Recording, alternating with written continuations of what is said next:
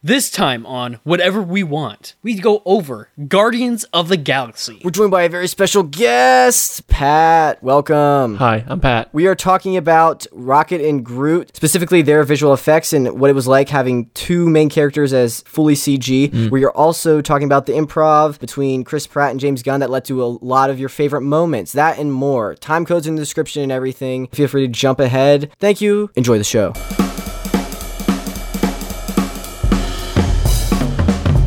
Ready? Yep. Daniel, are you ready? One second. He's always eating. Welcome to Pre-Banter. I'm keeping that in, baby. What are you eating today, Daniel? Meatball sub. All right, well, while Daniel's chewing, I would like to introduce our special guest. We've got the one, the only, Pat. Pat, do you want to give your last name? Sure, McCall. Pat McCall. Thank you for joining us. It's Irish. Thanks for having me. Of course, Pat. It's always great to be called upon to talk about this movie. Yeah. What are we talking about this week, Pat? We're going to be talking about James Gunn's Guardians of the Galaxy. Pat is a resident expert on the film. Yeah, 2014, PG-13, action sci-fi, 2 hours, 5 minutes. Oh my gosh. I'm just reading the Google page. I thought you knew it off the top of your head. He's so knowledgeable. Oh my Oh goodness. god, what if? Wow. No, it definitely is my favorite Marvel movie, hands down. Cool. Whenever it came out, I saw it 6 times in theaters. Oh my gosh. Holy guacamole. Before we get too much into it, let me do the little jingle intro thing. That's enough pre-banter. All right, ready? Go for it. Yep, hit me with it. You may want us to talk about this or that, but we don't care. We're gonna talk about whatever we want. Blah.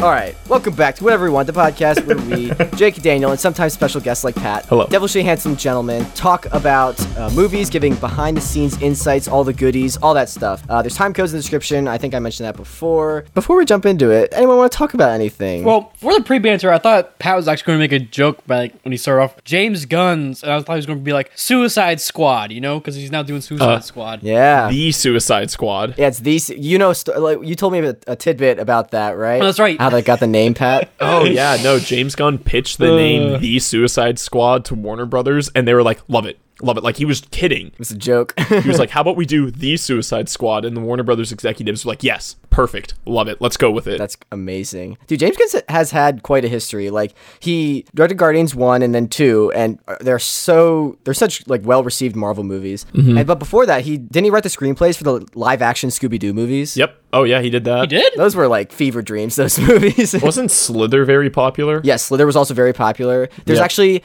all right, this is a little jumping ahead, but in the collector's room, I know, I was about to say it too. in the collector's room, there's a Slither, like, thing in the background of one of the Yeah, shots. one of the slugs. I was going to say that too, actually. Yeah. But then, you know, James Gunn had some tweet controversies about some stuff in the past, and he lost Guardians 3. People thought he was going to be, like, blacklisted on Hollywood. And then, like, I don't know exactly how it came about, but he got it back, and he also got the Suicide Squad, or the Suicide Squad, whatever. Yeah. So, like, he went from having no movies to 2, like, major blockbusters. So, Well, because everyone wow. was so pissed about it, and even the people who normally would be pissed about it were not at all about. like, yeah. I hate to like point fingers, but if I'm remembering properly, it was like a very, very, very radical right-wing conservative group was like offended by those tweets. Like only like 6 people, and then even like conservatives came out and were like, no, we're not offended by this. Ben Shapiro, Alex Jones, they were like, no, it's fine, we don't care. And then like Dave Bautista was like threatening to walk out or something. Yeah, So Dave Bautista, well, it's just even watching behind the scenes stuff on this, they like formed such a family on this. And like James Gunn seems to be, hold on, let me do the sound clip really quick. All right, a Roswa sound clip. Did you ever see Return of the Jedi? All right, so let me get back to it. So James Gunn, like, when he works on a movie, it seems like he, like, forms, like, a family, and this was, like, no exception. Like, he seems to genuinely love the people he worked on this film with, and, like, he just surrounds himself with great people, which creates a great collaborative environment, which is why this film, I think, ended up, Like, working so well? working so well. have you seen the panel for the Suicide Squad from DC Fandom? I have not. No. They all got like on a Zoom call together, him and all of the members of the cast, and like they played like a trivia game, and you could just tell that like throughout this movie they all were like, wow, like this is Yeah. like, they are all close now. That's so cool. After this movie. And I think even Peter Capaldi, who plays the Thinker, commented on that. He's like, I've been on so many things. I've been on Doctor Who. I've been on big projects, but like nothing compares to this movie. Yeah. And it's like, that's just the environment James Gunn creates. That's so cool. He like, and we'll go through, but I have like so many notes written down that like when I was listening to the director's commentary, like James Gunn said, oh yeah, and that's my friend from this film. And then, oh yeah, this is one of my best friends from like home. And like, he just brings like people that he loves being around to like work with him. them. So It's like, what's going to happen in Guardians 3 without Michael Rooker? Oh, spoiler. Oh yeah. But yeah, we've got Guardians of the Galaxy, like you said, 2014. The budget was estimated around 170 to 200 million, but they actually went over. It was actually officially released that it ended up being like $232 million, but it ended up grossing $773 million, which was actually only the third highest grossing film of that year. The top was Transformers: Age of Extinction, Sadly. somehow. Yeah. And then after that was one of the Hobbit movies. Sorry, I didn't mean to snicker at that, but come on. Come on. You also got to think about it at the time, right? Yes, it was like a Marvel title, but at the same time, It was so unknown. Guardians was it was new to people that weren't in the comics. That was something I was going to say, is that whenever I saw Guardians, like I fell so in love with it. That this is kind of the movie that solidified, like, yeah, like I'm on board with this Marvel Cinematic Universe. Yeah. This is the movie that did that for me. That's so cool. It feels like it shouldn't work, but it works so well. Like, it's just oh yeah.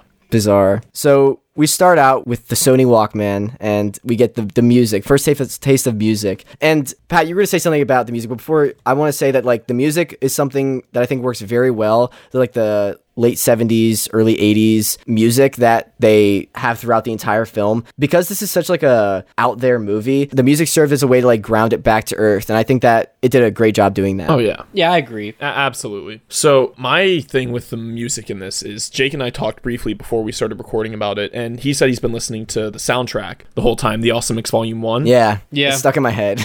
And I'm in a same boat where instead of listening to the soundtrack, the Awesome Mix, I've been listening to the score. Yeah. Because I think the score is written by Tyler Bates is his name. Yep. Yeah, Tyler Bates. And it's so amazing. I don't really know quite how to describe it, but we'll get to it later whenever we get to the climax of the movie. But I just remember sitting in the theater, just jaw agape, listening to the main melody, or I guess the main theme of the entire movie. Yeah. And just being blown away by what I was witnessing. The main theme actually wasn't supposed to be the main theme. James Gunn said that Tyler Bates was working on like something else, and that was like a little riff in it. And he was like, that's it. Like, that's the main theme. And so like he kind of upped it and like made it fuller so it could actually be a main theme. And like that's what they went with. They were actually having trouble nailing down the main theme. Yeah, the dun dun dun dun dun. Yeah. Dun, dun, dun. That sticks in my head. That lives rent free in my brain. Yeah. But yeah, the Walkman's pretty cool. I feel like this could have potentially helped, like, because it was a Sony Walkman. This could have potentially helped, like, with the Marvel Sony like, deal? the Spider-Man negotiations. Hey, like, we'll include the Walkman I don't know. here. You know, like, could that have potentially helped?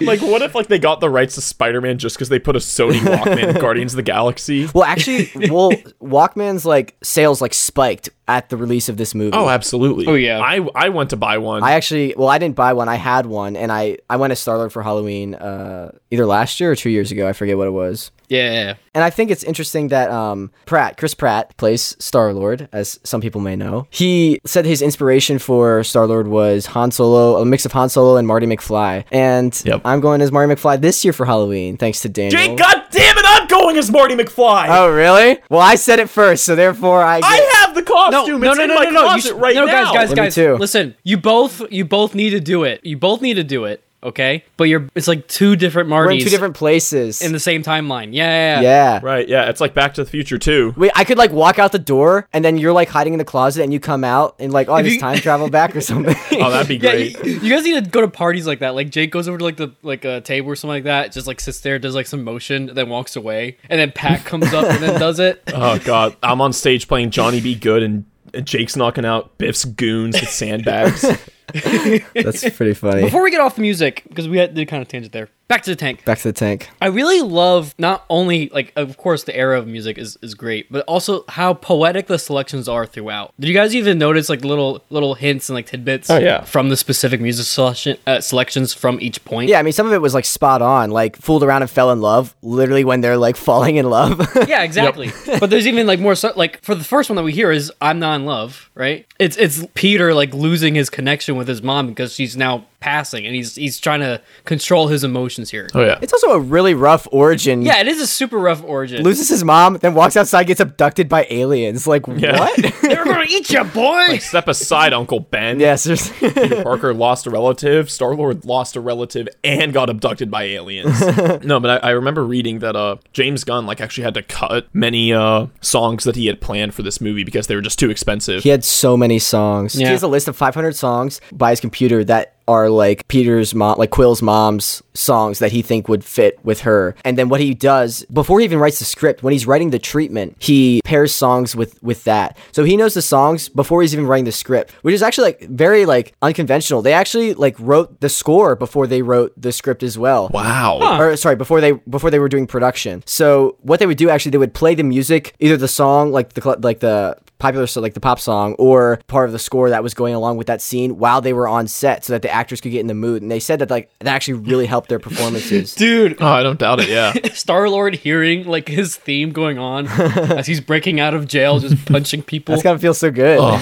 Oh hell yeah. Right? No, I remember reading like the one that I read and like that was actually like quoted was Three Dogs Night's never been to Spain. He was like, oh yeah, I really want this one, and then he looked at how much it cost to get the rights, and the price was so much that he just stopped considering it entirely. He was like, nope, no. I wonder if that's maybe why the budget was like $30 million over what they said, because they had to get all the music, all the rights. Yeah. Because I mean, they got some big names in there: Marvin Gaye, David Bowie, the Jackson 5. Yeah. So back to the scene, just because we gotta move along a little bit. The grandfather, his name is Greg Henry, and he's also another person that's in all of James Gunn's films. So I thought it was kind of interesting. The mom has the brain tumor, which we later, spoilers in Guardians 2, find out that Ego planted. Which is always great, you know. We love marital killing. It pained me to put that tumor in her head. I love that shot, like the dolly zoom. Oh, I love dolly zooms. I will bend over for dolly zooms. Oh yeah, Pat's also a film major, so like. Yeah, hi there. He's gonna know. Film Major Pat here.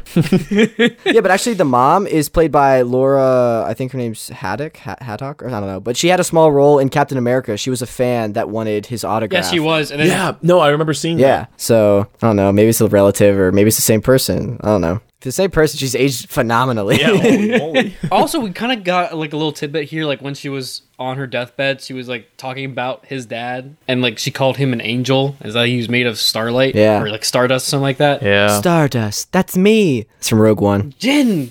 But no, like it just alludes to like how later on when we see Ego again in Guardians 2, how like you see his brain is just like one giant glowing thing. Yes, an angel, exactly like she said. It's an angel. It's so great to see how like well they set up the second movie in the first movie. Like they did a phenomenal job of that. Yeah, but there's one last thing I have to say about the doctor. Gunn like named the doctor, and you can see it in the credits. It's Dr. Fitzgibbon, because he said that in every single one of his films, it has a Fitzgibbon in it after his one friend. So he had to work it in here somehow, and that's how he did it. I feel like that would have worked better for like an alien name, but at the same time, being a Dr. Fitzgibbon, it works. That's kind of like this streamer I watch, Germa985. His one friend, I guess, is like somebody at Hollywood or works at IMDb. Oh yeah, and he'll put Germa into movie pages on IMDb. And even though like he's credited in Ant-Man and the Wasp as the Slim Jim guy, and the Slim Jim guy isn't in Ant-Man and the Wasp, but it's on IMDb. That's so funny. Like, it's that kind of stuff. Oh, it's hilarious. Yeah. Could you like lie on your resume though? Be like, look, check IMDb. I'm in all these movies. Let me look it up while we keep going forward. All right, we'll keep going. So next, he gets abducted. Then we get 26 years later. We get the Marvel logo. Yep. The logo wasn't supposed to go there. It was supposed to just cut to 26 years later. But in test audiences, they said that was way too jarring. People were like, what just happened? So it was actually Feige's idea to put the logo there. I think it works the way that they broke it up. I mean, it makes sense because then there was a time jump, you know. Where were they going to put it if they didn't put it there, though? I don't know. I think it was going to be later, like where the Guardians of the Galaxy, or like after. I don't know. I literally don't know. That was actually kind of surreal. I thought they probably would have done it earlier. Maybe. That was surreal for me, seeing the old logo. The Guardians of the Galaxy or the Marvel? No, the Marvel logo. Seeing the old one. Oh. Without seeing I didn't even notice Thor and Black Panther and everything on it. Yeah. That was just weird to me because I haven't seen an old Marvel movie in years. Oh, I gotcha. Yeah. Sorry, well, we've been watching them in order, so like I was used to it. I was like, what do you mean? Like the old like logo. Jake and I aren't phased. We're like, what do you mean? Yeah. Like this was like the second logo. Like there's been three I think there's in the MCU there's like 3 Marvel logos they've done, and this is like the second iteration. So yep. So I was like, what do you mean? This is the newer one. But yeah. So yeah, 26 years later, Morag. All right, just this shot of space before they get to the planet. Like I love how much they fleshed out space in this movie. As an environmental artist, I have to say I agree, and I'm thanking you for appreciating the work of others. Yeah. Because they can't thank you right now, so I'll thank you for them. Well, remember we were talking in Avengers when they like go to that like Thanos' like little rock and he talks to 2 Thumbs or 4 Thumbs McGee or whatever. Yeah, that set it felt like a set, and I feel like they went back to like the same place in this movie, but like it it feels like space. Like space just feels so good. And the way they try to do it, they tried to do contrast. You can really see it on the planet's surface of Morag, but they tried to have like these dark, desolate like planets, like this rainy planet, but contrast that with beautiful, bright skies in the back. Yep. Like the pink. And I feel like that, the colors in this, so good. Dude, doing all the particle effects and like nebula-like formations to like simulate like gaseous like colors and stuff like that. I mean, I don't know about you guys, but for me, I just love seeing that. Just like in general, whether it be like real, when you see like getting reference from actual astronomical images, or whether it's simulated like this, it just looks so majestic and dynamic. Yeah. And like you said, it works very well to create that contrast. So yeah. Gunn actually, so he almost didn't take this job. He had a meeting with the guys at Marvel, and they kind of pitched Guardians of the Galaxy. He was like, okay, good luck with this project. This isn't going to go well. And then he was driving home, and on the way home, he just like had like a flash of inspiration and like just visually like saw what he could do with it, with like the stuff we're talking about. And he was like, oh my gosh, like I have to be the one to make this movie. So then he like called them, and the rest is history. That's insane. Yeah. Because I feel like this is like James Gunn's magnum opus, essentially. Yeah. Yeah. Did you look it up, Pat? It's crazy. So they fixed the IMDb. He's not credited anymore. Oh. But I looked on his Reddit page. He was also credited in like the Adult Swim Too Many Cooks skit. Oh my gosh. But he does have a wiki page on the MCU wiki.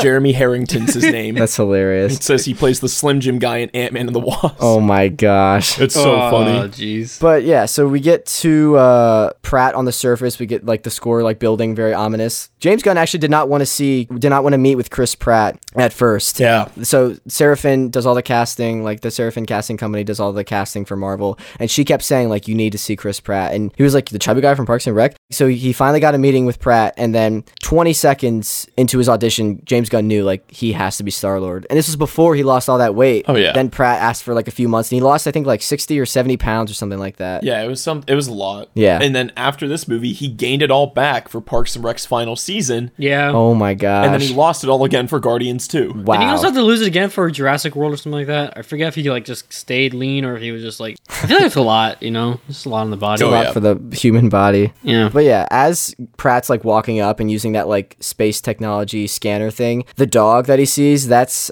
James Gunn's dog. I was gonna bring that up. I was like, oh my Oh, really? god, Space Dog. I didn't know it was James Gunn's, but I was like, Yeah, Space Dog. Really? The dog's name is Dr. Wesley Von Spears. That's James Gunn's dog's name. That's pretty good. Yeah. Oh, that's incredible. The second day that they were filming, just speaking of like the weight loss and everything, was Chris Pratt's birthday, and like the crew brought him out like a cake, or what he thought was a cake, and they unveiled it, and it was just vegetables spelling out happy birthday. And then Gunn was like, what are we making him do? Is this worth it? So what is everyone's thoughts on the Walkman working after 26 years? Yeah, I don't get it. I mean, I can assume that maybe it stopped working and he just found some alien tech to fix it, but Right. Yeah, that's what I was gonna say. I mean, you have like a nanotech helmet. You could probably just do like some nano reconstruction, you know? Mm-hmm. I do love the shift in tone though when he does put the Walkman on and just like starts singing. Oh yeah. And I also love how we come back to it in Endgame. Like that's fun. No, I can remember my first time in the theater. As soon as like the title card came up saying Guardians of the Galaxy, I was like hysterically laughing. Yeah. Because it was just such a quick shift in tone. Yeah, so then Quill goes on and like sings and gets to the vault, grabs that orb thing, and then Korath shows up. I called him Baldy McCree-Man because he's another bald Marvel villain.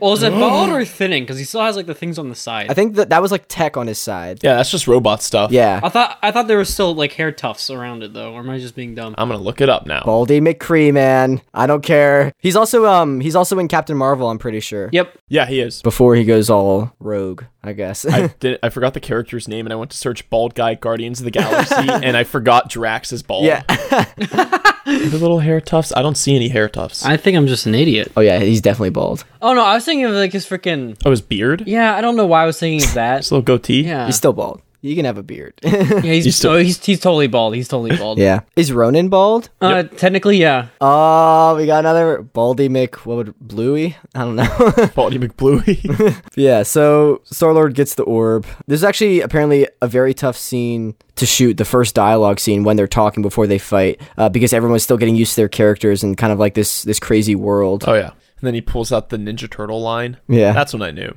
That's when I knew this was going to be a good movie. Yeah. I also really like, what am I trying to say? I feel like Star-Lord is a very capable and like capable fighter. Like he holds his own a lot. He's just clumsy. Oh yeah, which I think is really funny. Like even in Infinity War, he like takes down Iron Man and Spider-Man for a brief second. Yeah, on his own. You know, he definitely knows how to be tactful and skillful. I mean, we see all throughout different instances, not only in this movie but in every movie he's in. But like you said, like he's also an idiot. Yeah. Yep. So it's a nice comical balance there. Well, I feel like Pratt really got the character. Like he didn't do much research based on the comics, but he said like once he saw the script, like basically you got to think like so based on his backstory, Star-Lord is this like if you're abducted when you're 9, Star-Lord was this character that 9-year-old Quill wanted to grow up to be based on all of the pop culture references that like he keeps making and that he's seen when he was a kid. So he literally because like he's just on his own, he like creates and becomes this character. Is trying to become this hero that like his child within him imagined or like always wanted to be, and he's kind of also stuck in that like childlike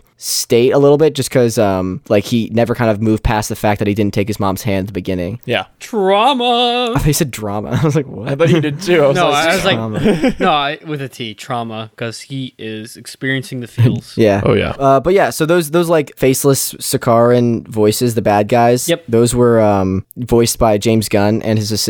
They did the voices for that. Also, they're Sakaran soldiers, he confirmed, which is like, this is how many years? Like 3 years before Ragnarok? So that's kind of interesting. Yeah. Yeah. Because I remember looking up the cast and saw James Gunn played maskless Sakaran, and I was like, what? Yeah. He also did, at the very end, the mocap for Baby Groot when he was dancing. Oh, really? I didn't know he did the mocap. Yeah. Wow, somebody doing mocap that isn't Andy Serkis? Yeah, what? Who? What? This isn't real. So he gets back to the ship. Well, first of all, where did that cannon come from? Like, where did they whip it out from, you know? I was thinking the same thing. Oh, I have no idea. He literally says like 2 words to him, and then there's just like, they start building a cannon. It's like, what? Also, like his gun blasts a hole in the wall. So like, why can't he just shoot it with his own like hand gun? Yeah, that's what I was thinking. Like, I feel like that would do some damage. Yeah. But no, they gotta get the cannon. Also, I feel bad for Barit, the chick, the pink lady. Dude, she gets freaking whiplash like crazy. Oh, yeah. She's actually wearing the shirt that Quill was abducted in, I noticed. Really? Yeah, like the one he was abducted when he was 9 or 8 or 9 or whatever. Like, I noticed, I was like, what the heck? Like, how did that fit her? I mean, I don't know, women like small shirts. It was a tighter fit. Women do wear smaller shirts, but... Daniel's remembering fondly. It was a very tight fit. Barit. No, I'm trying to remember. Oh, now you're struggling to remember. Yeah. To be fair, I do know girls who have shirts that like they still fit since the 4th grade. So I take that back. I thought you were going to say that they stole from 9-year-old children. Yeah. It's me. I'm the woman who doesn't. No, I'm just kidding.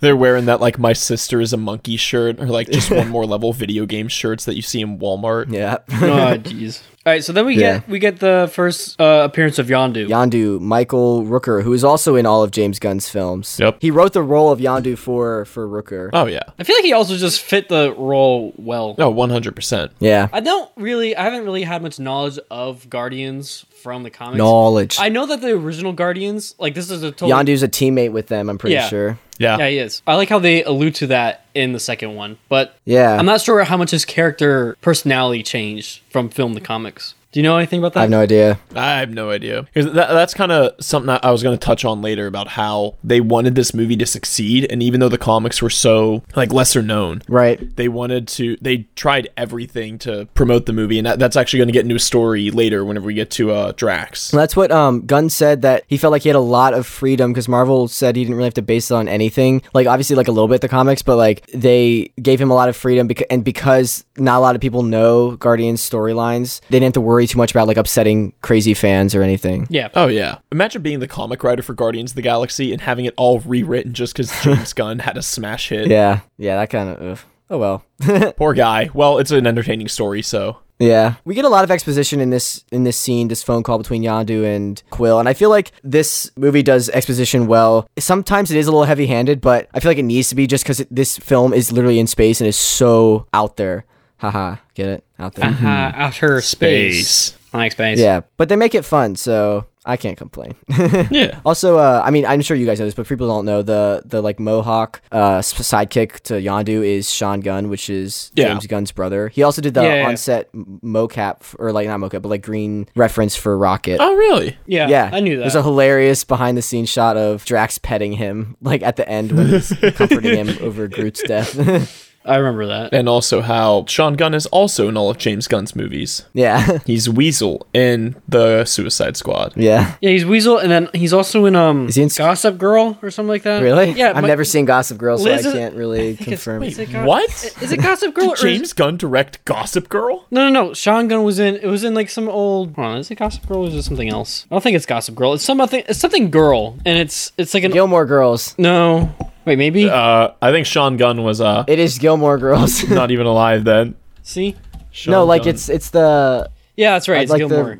Yeah. Oh, I'm thinking Golden Girls with Betty White. yeah. No, you're thinking That's what I was thinking too. There's too many G girls. it's not the you know? Why is that? That's so weird. That's the next. After we finish Marvel, we're doing all the GG girl things. At the end, we'll just be like GG. All the G girls, Gossip Girl, Gilmore Girls, Golden Girls. Yeah, but then we'll be GG. That's the end of the podcast. Yeah. Yeah, all of the Ravengers are like James Gunn's friends also. Oh, absolutely. If I ever become like a big director, you bet I'm putting my friends in as extras. Are you kidding Yeah, me? that's what I said. That'd be so fun. Absolutely. Yeah, so then we cut to the Kree warship. I think it's like the Dark Aster or something it's called. Yeah, Dark Aster. We also get a nice little big ink bath. Yeah.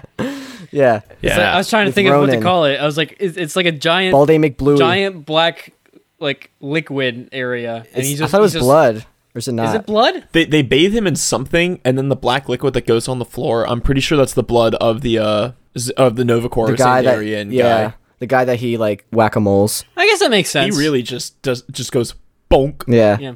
Yeah, I made a note there. I was like, homie's head goes squish. I made a note how whenever I was watching it, I had to pause it to look it up again. But Ronan's very much like the Just As the Founding Fathers Intended copy pasta. Have you guys ever heard that one? I have not. No. It's basically a guy on a gun control, but he takes it super literally, being like, this is the way of the people, and my we have gosh. to do just as the founding fathers intended. Do you mind if I read it? It'll take like 30 seconds. Okay. Right. This is the way. Own a musket for home defense, since that's what the founding fathers intended. 4 ruffians break into my house. What the devil? As I grab my powdered wig and Kentucky rifle, blow a golf ball-sized hole through the first man. He's dead on the spot. Draw my pistol on the second man. Miss him entirely because it's smooth bore and nails the neighbor's dog. Oh my god. I have to resort to the cannon mounted at the top of the stairs, loaded with grape shot. Tally ho, lads. The grape shot shreds 2 men in the blast. The sound and extra shrapnel set off car alarms. Fix bayonet and charge the last terrified rapscallion. He bleeds out waiting on the police to arrive, since triangular bayonet wounds are impossible to stitch up, just as the founding fathers intended. Wow. Jeez. Why did Yep. you why did you just have that? I'm curious. I was watching the movie my before we screensaver. recorded this, and I literally paused it, pulled up that, and I'm like, I'm reading this on the podcast. Because it's very, he's like, just as the ancient Kree have intended. And I was like, no way he just did that. What did you guys think of Ronan as a villain? Never trust an elf. He's the second of 3 elf actors from Lord of the Rings to be a villain in Marvel. Oh wow. Hugo Weaving was Red Skull, Yeah, Hugo and Weaving. Elrond. Yep. Lee Pace was Ronan and Thranduil, and then Kate Blanchett was Galadriel and Hela. Right? Yeah. Wow. Yeah. Never trust an elf. I'm not sure if you guys know this, but pretty sure you guys probably do. But the Xandarians and Ronan are technically the same race. Like they're still technically Kree, but over generations They just split. yeah, they split. So you got like the pink ones, the white ones, I'm pretty sure yellow ones, and like the blue ones. And they've had like their own civil wars and stuff like that, which is also a big point in the movie, like the Civil War and the peace treaty. Yeah. This is what ticked off Ronan in the first place. Yeah, he didn't like that there was a treaty. Yeah. But yeah, we also get introduced to Karen Gillan. I don't know how you pronounce her name, as Nebula. Karen Gillan. Yep. I really like her, and I like in this role, and I'm so happy she gets more to do in Guardians 2. Oh yeah, she's incredible. I mean, I watched Doctor Who back in the day, and she's great in that show too. She's in that. I didn't even know. I know she's in the new Jumanji. Yeah, she's in Yeah, I was that. about to say, guys. Ruby Roundhouse. Jumanji. Jumanji. We also meet Gamora here, who is Zoe Saldana. She has been in the 2 most successful films of all time. Yep. Endgame and Avatar, so good for her. It took her 4 hours to get into her makeup, and she said she had a ton of crazy food requests. Like she would ask PAs to like get her a sloppy Joe, and they were in like London, so they were like, "A what?" Is that some kind of sexual innuendo? Wow. Well, think about it. If you're in England and you don't know what a sloppy Joe is, you hear that, you're just like, what? Yeah. You know? I don't know if I could live in England not having sloppy joes. My God, those are delicious. I Yeah. They get me going. I also feel like the sound mixing is so good here. Like there's a deleted scene with it's not completely sound mixed yet, and like the leather from their costumes is just so distracting. It's like so squeaky like every time they just turn anyway.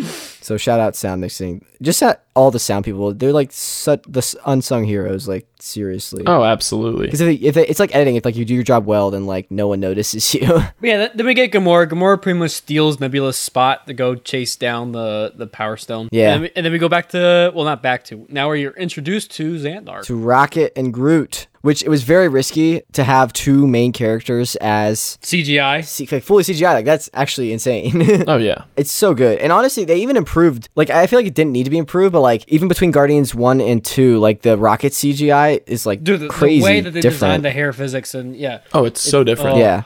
I can go on for days about that. Something I read up on was that Glenn Howerton, who plays Dennis in Always Sunny, was originally considered for Star-Lord, and Danny DeVito was originally considered for Rocket. Are you serious? I'm dead serious. We were robbed from Danny DeVito. Wait, but what if in Multiverse of Madness and Mom, we get Danny DeVito as Rocket? Oh my God, just imagine, like... Please, Marvel, make that happen. That'd be great. Which also... I live for the simple things. I've never wanted anything else in my life. Like how much this is gonna hurt. Maybe Karen Gillan, whatever, she has some pull with Danny DeVito now that she's worked with him on Jumanji 2. Yeah. So like maybe she can bridge the gap or something. I don't know. I want to see a Marvel movie starring Danny DeVito. Yeah. Who's next in line? Can we recast Shang-Chi? Can we recast Doctor Strange? Like, well, you guys brought up Multiverse of Madness. Did you guys hear about Doctor Strange being Peter's new mentor? Spoilers for potential spoilers for Spider-Man Homecoming 3, whatever it is. Yeah. So, in regards to that, I have two things to say. Also spoilers for Guardians, just saying. Yeah. In the Civil War storyline of the comics, Peter reveals his identity to the public, and afterwards, I think he works with Reed Richards and Doctor Strange to get the public to forget him. So, I think they might be playing with that. But also, like, whenever the articles came out, I hate film journalism, and they made this article like, Benedict Cumberbatch cast as Doctor Strange in the new Spider-Man, and people retweeted it, and they're like, wow, great casting choice based off the fact that he's played Doctor Strange like 6 times already. Great job, Internet Explorer. That's so funny. All right, but yeah, so we get Bradley Cooper and Vin Diesel. They're doing the voices. Rocket like had so many people working on him to like make him come to life, and same with Groot. But like for Rocket, they said they recorded Gunn's motions on set. They actually had like a short person, like a dwarf, also on set, but Sean Gunn could get lower than the dwarf, so they often used just Sean Gunn like squatting. Then they also had teams of animators like working to, and they're the ones that breathed the most light into. Well, them and the riggers, because his rig was like insane. Like, not only are you getting into like the basics of just setting up the rig with your bone structure and all that stuff, but the dynamic muscle systems that they had underneath that, the dynamic skin, which then had the hair systems on top of that. Oh my goodness. They also had images, like they took reference from all the people, and they also recorded Bradley Cooper doing his lines and took some reference from his actions that he was doing, because he was very like active. Mm-hmm. That's like the thing about these Guardians of the Galaxy movies. Bradley Cooper and Vin Diesel never get like recognition. You never see them getting interviewed about the movie. Yeah, they did get a little bit of interview. I saw some of it. Actually, in Vin Diesel's like interview, he said that like he actually spent like a lot of time recording. People just think he just went in and said I am Groot, but like what happened, James Gunn had like a 50-page document, he said, with just a couple like I am Groots on the left and then the actual dialogue of what Groot was trying to say on the right, and then it was Vin Diesel's job to like somehow convey those paragraphs of information down to like different inflections of like I am Groot, which is like a big challenge. And he also said that they brought in language coaches, and it's actually Vin Diesel's voice for all languages. I was about to say, yeah. Yeah, so instead of having like other people do it, Vin Diesel like learned how to say I am Groot in different languages, which is kind of interesting. Me llamo Groot. I also learned Vin Diesel plays D&D. Oh yeah. Me llamo Groot. Wouldn't that be my name's Groot? Yeah. Yo soy Groot. Soy Groot. Yo soy Groot. How do you say we are Groot in Spanish? Yeah. Nosotros. God. Yeah. Siamo. What's the Siamo. Nosotros? Siamo? I think so. Nosotros. Wait, hold on. Siamo. Conjugation of ser. I'm looking it up. Matt, what's we are Groot in Spanish? Somos. Nosotros somos Groot. Somos Groot. Groot. Google beat you to Somos Groot. Oh. Nosotros somos Groot. You can tell I did not pay much attention in Spanish class. I didn't even have Spanish class. I took one Spanish class in high school, and I was like, screw this. This is terrible. I had to take it in college, so I'm like, it's actually relatively fresh in my mind, but and you still, nope.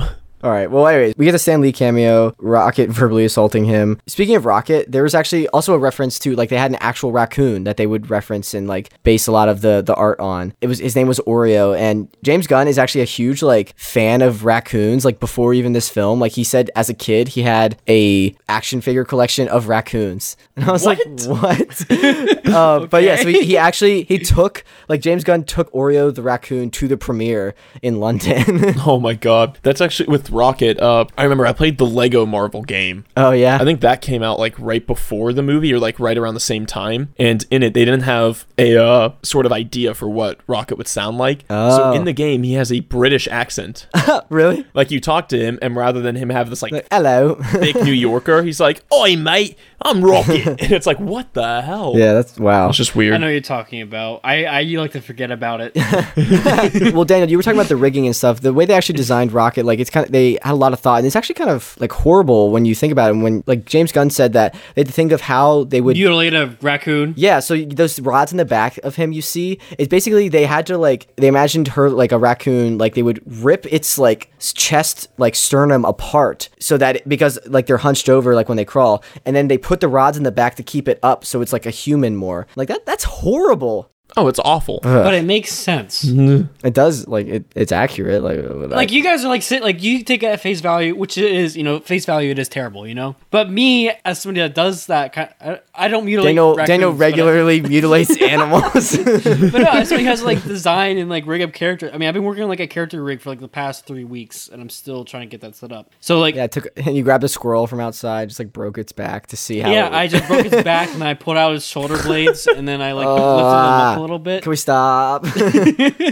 No, it's interesting to think about because there's a lot of technicality that goes into making things not only look like they work, but also have them just work in general. There's two different things in there. Because a lot of times, especially when we're dealing with like students and other stuff, you cheese it, right? You try your best to get things to look like they work, right? Yeah. It's easy, super easy to make a breakable rig. If you get anything that's wrong or in the wrong spot, you don't have your limits set up right, you have something that's in the do not touch area, and your animators go in and they mess around with it, dude, you're done. Yeah. Because then you have to go back to an original or previous rig file and then start from the get. Yeah. Jeez. So yeah, it's a lot. That's why it's very impressive how well they made him work. Yeah, let's back to the tank a little bit, even though that wasn't really far from the tank, but we're just on the outskirts of the tank. Back to the tank. Yeah. So Gamora's plums. Bradley Cooper actually said that he got paid more for this than his roles in Silver Linings Playbook and The Hangover combined. Really? Just for voicing Rocket, which is actually insane. So I don't know if Marvel just paid them a lot or you didn't get paid a lot in the other films. Like I'm like speechless. Oh my God. That's crazy. But yeah, so Quill tries to sell the orb, but the eyebrow guy does not want to. Yeah, the broker. He's like, no, I don't want any part of the broker. Anything with Ronin. I don't know why I went the accent there, but but then we get Gamora outside and she's eating. We get this fight scene, which is pretty cool. I was just going to bring up. She's like eating something that kind of looked like a plum. I'm like, she got her plums before Bucky. Oh yeah, she did. What's up with Bucky and the plums? So this is actually interesting. I was gonna bring it up during Civil War, but like he, how like in Civil War he like at the beginning he picks up a plum at like a fruit stand, and like feels it like with his metal hand, robot hand, right? I suppose so. Yeah. So that means he has enough sensitivity in his robotic arm to feel like how firm and like how ripe a plum is. Oh. So that must hurt like crazy when his arm gets ripped off at the end of the movie. Probably, yeah. Oh my God. Yeah. Yeah. But Civil War is another time. Let's back to the tank. This fight that's about to happen. This apparently was actually very brutal because it was 100 degrees in London, and Gunn said that the first few days the extras were like in high spirits, but by the end of like the shoot at this part, like all the extras would hang out in the extras tent just in their underwear because they were so hot. Oh God. With like yellow alien paint. And also during this fight scene, Zoe Saldana almost broke Chris Pratt's ribs. Like, Pratt was trying to be all tough, like, oh, I don't need to wear the protective stuff, and then she accidentally kicked him too hard and, like, bruised his ribs. Jeez. My God. Dude, she don't play. She's the daughter of Thanos. Also, the behind the scenes of once Rocket, like, stuns Chris Pratt is really funny, because before there's any, like, visual effects, like the electricity, it's just Pratt just, like... Just falling. Writhing around on the ground. When I was watching it, I was like, I want to see that without special effects. Yeah. I'll have to go check that out then. That's amazing. Yeah. All the Guardians were pretty much captured after that quick fight scene. Yep. Yeah. And here's like a big it's not really that big of it, like an exposition dump, but like you get like a brief background of like each of the characters. Yeah, that was actually shot within 12 days of the start. They shot that really early so that they could show that for the San Diego Comic-Con trailer, which was like 12 days after they started filming. Jeez. And they got the trailer out, which is actually like crazy. Nice. In the Blu-ray DVD, I read up that there's like a special feature where they recreate that scene in 8-bit. Oh, yeah. And in the background, you see Beta Ray Bill, who's the first non-Asgardian or non-Norse person to wield Mjolnir in the comics. And there's the guy, I forget his name. It's the guy Sylvester Stallone plays in Guardians 2. He's a part of the original Guardians of the Galaxy in the comics. Yeah. They're both in the background of the 8-bit Oh, that's cool. footage, yeah. Yeah. But we also see John C. Reilly, who voices Wreck-It Ralph. He's in this. He's in other stuff, but that's just one. You're just like, yeah, Wreck-It Ralph. But you know, so the three like lights like on their chests, all of them, yep, that represents their three sons that they have. Yeah. It's just so much detail that like you would never like really know. And that makes it so tangible and real, which I think is really cool. Maybe that's why it was so hot in London that day. Yeah. There were three suns. I'm not sure if you guys realize this, but for when Peter was getting scanned, there was like error or anomaly icon that came up over his DNA. Yeah. Oh, really? Yeah. Which then is brought up later when they were like, yeah, we found an anomaly before when we had you scanned, because they actually showed it earlier that there's an anomaly that came up when they actually did scan him. So I thought that was just cool on the rewatch. Spoilers for Guardians 2. He's a Celestial. But yeah, so also Chris Pratt doing the middle finger thing he improv that on the day, and James Gunn liked it, so they just kept it in. There's a lot of improv like back and forth between Gunn and Pratt that made it into the film. Oh yeah. Like some really cool moments. And also in the scene, you see that they all have like communicators lodged into their necks, because they are speaking different languages, but they're able to communicate, I guess, because of those communicators. But it doesn't make sense how they can communicate in Infinity War, because like people from Earth don't have those communicators, unless maybe all the time they're hanging out with Chris Pratt, they've learned to speak English. So you never know. Or does it work as like the TARDIS in Doctor Who, where it just translates what you're saying to the language that the person understands? Maybe that might be it. Yeah. I mean, does anyone have James Gunn email? Let's find out. Yeah. No, I don't. We need answers. They're transported to the kiln. Yep. The guard has Quill's Walkman hooked on a field and starts playing. There's a deleted scene of him dancing to that more. This set, when they walk into the big kiln set, this was practical for the first 3 floors, which is insane. Wow. Like the way they could afford to do this, they said they needed it was 350,000 pounds of steel. And the only way they could afford it was to, at the end of the shoot, they melted down the steel and then resold it. Jeez. That's incredible. Yeah. Makes sense, though. It is a beautiful set, though. Yeah. Yeah, it kind of reminds me of what Christopher Nolan did with the cornfields in Interstellar. He grew that corn for them to drive through it, and then sold the corn they didn't destroy. And then sold the maize. Yeah, to get some profit back. That's kind of cool. Yeah, also Chris Pratt is jacked in this shot here. Yeah, he is. And then he's sprayed by the orange portal juice. Yeah. Another random substance bath. Yeah. What do you guys think is in that? Makes you bounce. The portal juice. Or is that the fast one? No, that's the fast, one, isn't it? Yeah. Yeah, you're right. Yeah, it's a fast one. Yeah, the big blue alien, though, that like Groot sticks his fingers up his nose, that was voiced by Nathan Fillion, who is also in all of Gunn's films. Groot messes him up. Dude, he freaking went to like his brain. Including the upcoming Suicide Squad movie. Oh, he is? Yeah, he's TKD, I think is his name. TK, something like that. Crap. Let me look it up. It's great that Gunn is doing all these like group films, like massive casts, because he needs to if he puts all of these actors in all of his films. Oh, yeah. Floyd Belkin's his name. That's not the name that they gave on TDK. TDK. I don't know who that is. I don't either. Cool. It's fine. Well, I really like when Gamora goes into to her cell, the shot here, just the contrast between the color, like the green of her skin versus like there was like a red light illuminating the background. Like that contrast was just so good. Beautiful. We also see Drax illuminated for the first time. Yep, he's keeping an eye on her. Good old Dave Bautista. He had the spotlight on him like he was about to enter. Yeah. Like he was about to break out into song. Yeah. Yeah. He's jacked, dude, in this. Oh, yeah. Took him 5 hours for makeup, 18 prosthetics. I thought you were going to say it took him 5 hours to get that jacked. No. Yeah, that was it. Well, he used to be in the WWE. I mean, Yeah. But that kind of the thing I was talking to you about earlier, Jake, that I didn't go full into detail on was Yeah.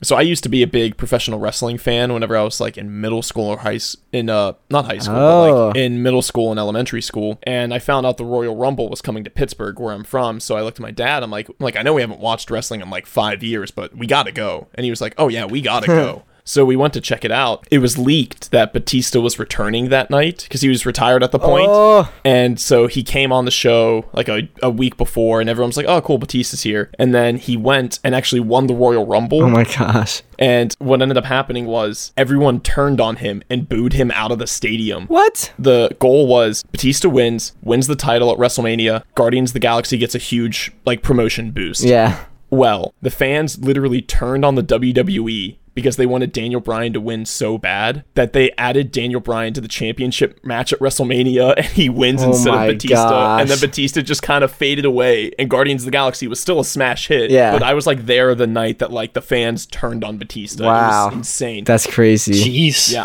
I've never heard people boo that loud in their life. Wow. Well, I thought he did a great job. I don't want to boo him. Oh, he's incredible in this movie. Don't get me wrong. I'm just saying, I think it's funny how going back to what I said, the comics were so lesser known that they were trying anything they could to promote this film. Right. And so they're like, oh yeah, let's give Batista the WWE championship. And then it just turned on them. Like it backfired horribly. Yeah. But yeah, so Batista actually cried when he heard he got the part. He was so happy, which is really cool. You can actually see his and Chris Pratt's camera test together, their audition. Batista said he had 7 auditions over like 3 months, which is a lot. Yeah, that is a lot. And yeah, so he's in Gamora meetup. We get that bedhead with Rocket, like smushed fur. That actually, it took 50 iterations before they nailed it, Gunn said. Only 50? That's what he said. You thought it should be more? Yes. Oh. Well. Have you ever done a hair simulation? Nope. It could have been a lot more. Well, then they lucked out. I mean, 50 is still a good bit, don't get me wrong, but it could have depended. I mean, they're also professionals. Like, they had people that had been doing hair physics for a long time. So, yeah, that makes sense. So, 50 is still a good bit, but it could have definitely been a lot more. Yeah. But then we get to Drax. I love Drax taking everything literally. Quill, like, saves Gamora. This scene, Gunn said, is where we finally start getting some momentum. Like, we're 30 minutes into the movie. We're a little further in the podcast, sorry. But everyone, like, we've met everyone. It's all set up finally, which is just interesting pacing. I love the guy. That was my favorite knife. Gunn thought up that line, like, on the day. That's crazy. I like how he was, like, shaking head, like, yeah. When Peter was like, finger across the throat. And he's like, yeah. And he looked at Drax and he's just like, no, I've never heard of it. I've never heard of that. Yeah. But yeah, they save Gamora, and then we cut back to Ronan. Ronan kills Four Thumbs McGee. The other, whatever his name is. Yeah, poor Four Thumbs. We get Thanos sitting on his chair again. This is like the first time we actually get shoehorned in. Get Thanos as a major like plot point in the film. Like we've had teasers before and like end credits, but like Josh Brolin actually did the voice and did the mocap for him. This was his first time doing it. It was someone else for the post credits in Avengers. Oh, in Avengers, he was so red that my minimal knowledge of comics was like, who cares about Red Hulk? Yeah. Like I didn't know it was Thanos. I thought it was Red Hulk. I was like, what? Oh my gosh! Even though we've seen Ross like on Earth. Yeah, exactly. I was like, you're doing Red Hulk now? Okay. And he's just in space for some reason. Okay. Yeah. I was seriously so confused. I feel like the VFX gets so much better in Infinity War. Like, it was really weird seeing Thanos look like this. Yeah, I mean... in Guardians. Luckily, he's kind of like in shadow, so like you can't really tell, but... Yeah, I mean, obviously he's changed a good bit, but at the same time, I feel like it's a character that's okay for that to happen to, Also, Thanos is just like a jerk to his daughter. He's like, you lost my favorite daughter. And Nebula's right there. Like, what the heck? He doesn't care. He doesn't play politics. He's just straight up. Karen Gillan, I don't know. She shaved her head for this role. Yeah. She didn't have to for the next one, though. Wasn't it like a big reveal at Comic-Con or something? Yeah. Like she sat down with a wig and then removed it and everyone was like, yeah. Whoa! And then the announcer was like, isn't Nebula bald? And she was like, yep, I actually did something. And she like whips it off and everyone's like, oh my gosh. It was wild. Yeah. So then we get the plan for the prison break. This shot of them sitting down has been studied a lot. Like, it's so interesting. Like, I think you have two of them on the right closer together than one on the left. The triangle points directly to the background if you like follow them. Yep. Just like the staging, the blocking of them, and it follows Groot. So like your eye is always centralized, but it's pointing towards the action that Groot is doing when he's grabbing that battery. It's just beautiful staging and blocking, and you also see Drax in the background like watching Groot just like in the middle, like in blind daylight, take out this battery. Like it's just like a genius shot. Like it's oh my gosh. So good. God, just what a good movie. Yeah. Also, Vin Diesel, speaking of Groot, he said that he would walk around on stilts to get into character. Oh my god. What a vibe, honestly. What are you doing up there, Vin Diesel. What a king. I am Groot. He seemed like such like a cool guy, like in interviews. Like I'm not like a big Vin Diesel fan. I haven't really watched the Fast and Furious movies, but like he seems like a cool guy. Like he played D&D. Like a guy asked him if he would join their group, and he was like started talking like super nerd D&D stuff like in the middle of like this panel to this guy, and it was like really cool. That's insane. Yeah. Everything breaks loose pretty much. Drax has a cool fight sequence and gets Rocket that gun. Yep. And then the score here, this is where it really stands out, like what you were talking about, Pat. That's such a good bit whenever Drax just throws him the gun and goes dun dun dun dun dun. Oh yeah. And like everything just goes silent, and all you hear is just that, and then they just start unloading. Ugh. Yeah. Also, just think of what we're looking at right now. We just saw a blue tattooed alien chuck a machine gun to a raccoon standing on a tree, shooting drones. Like, what is happening? This is a movie that a major motion picture company produced. Yeah. Also, do you think Drax is blue? I mean, in the comics, he's green, but he's more blue-gray here. He has more blue pigment here. I agree he is obviously more green in the comics, but he's still green. I think he's pretty green in this movie. He's green. Really? Yeah. What? He's like a nice pine. It is very pine. Well, they said they try to get away from green. James Gunn said they literally tried to not be green in this film because Gamora was already green. That's why I'm thinking it's not green. Well, no, like it's still. Yeah, it's a very faded kind of green. You're right. Yeah, exactly. It's like I could say gray, but it's more. still technically green, right? And also like how they did it with the tattoos, right? They also cover that up because like in the comics, right? He technically does have tattoos, but they're like larger pieces, you know. Yeah. Whereas this is like a lot more intricate, which is right. Also help break that up. They actually like mean something. I don't know exactly what they mean, but they're supposed to mean something in his culture. They like spent a lot of time deciding that, but they never said in the behind the scenes like what it actually was. So I was like, okay, yeah, I guess it means something. It's just like my reflexes are too fast. I also love the pacing in this sequence. Pretty much every like fight sequence pretty much is like you're kind of directing like a mini movie almost, but you get a chance to breathe when you cut to Quill just like talking to the guy for his prosthetic leg, and it gives the audience a chance to like laugh and breathe before going back to the intensity of like the action. You need my what? Yeah. I was literally, I've seen this movie like 17 times probably in my life, and I still was cackling at that part. Yeah. Like you're right, it's so well paced. Yeah, but yeah, so they eventually get up to the tower. We get a cool team hero shot for the first time. Yeah. Oh wait, before we do this, I wanted to make one reference. Okay. Yeah. When Rocket was on Groot, it reminded me in Shrek 2 when they get Mumbo. You know? Oh my gosh. Did anybody else think that, or was it just me? It was just you, but I see it now. Right? Because it like Groot, like he's able to walk faster, but like there's like this one wide shot where he's like walking all slow with like Rocket on him. I'm like, that's freaking Shrek 2 right there. More milk, less foam. Also, I feel like this is like the start of Rocket's obsession with getting limbs, like prosthetic limbs from people. He asked in Infinity War for Bucky's arm as well. I was like, oh, I'm gonna get that arm. Also, should Bucky's arm, should it have disintegrated in Infinity War? Wait, did it or didn't it? I forget. I don't know, I guess their clothes do. It does. I was gonna say no, but then like it has the same properties as, I guess, like that he can like have like the nervous system with it. So. Right. Well, that's true. Maybe. It's probably really connected. No, here's the thing you gotta think about, guys, right? When the characters faded into dust, right? It wasn't just them and like their clothing fell, you know? Yeah, what if in Endgame they all came back just nude? And the hero shot at the end when they're all lined up, it's like half of them are naked. That'd be weird. But like, no, it was like, I guess you can like break it down by like how you can identify the character, you know? So like that in part is like their uniform or like what's a part of them, you know? Yeah. Right, yeah. But let's get back to the tank. So I have a question. Why do they shoot the bazookas one at a time for the first 3? And then they're like, all right, now we'll do it. Like, what? Do you watch like the How It Should Have Ended on YouTube? Yes, I saw that. They talk about it there too. And they're like, don't shoot one at a time, just everyone fire. And they also shoot at separate windows. Yeah. Also, the guy shouting, fire on my command, that gun said, like, that's my friend. We met on a double date. And it didn't, the girls didn't work out, but our friendship did. I was like, what?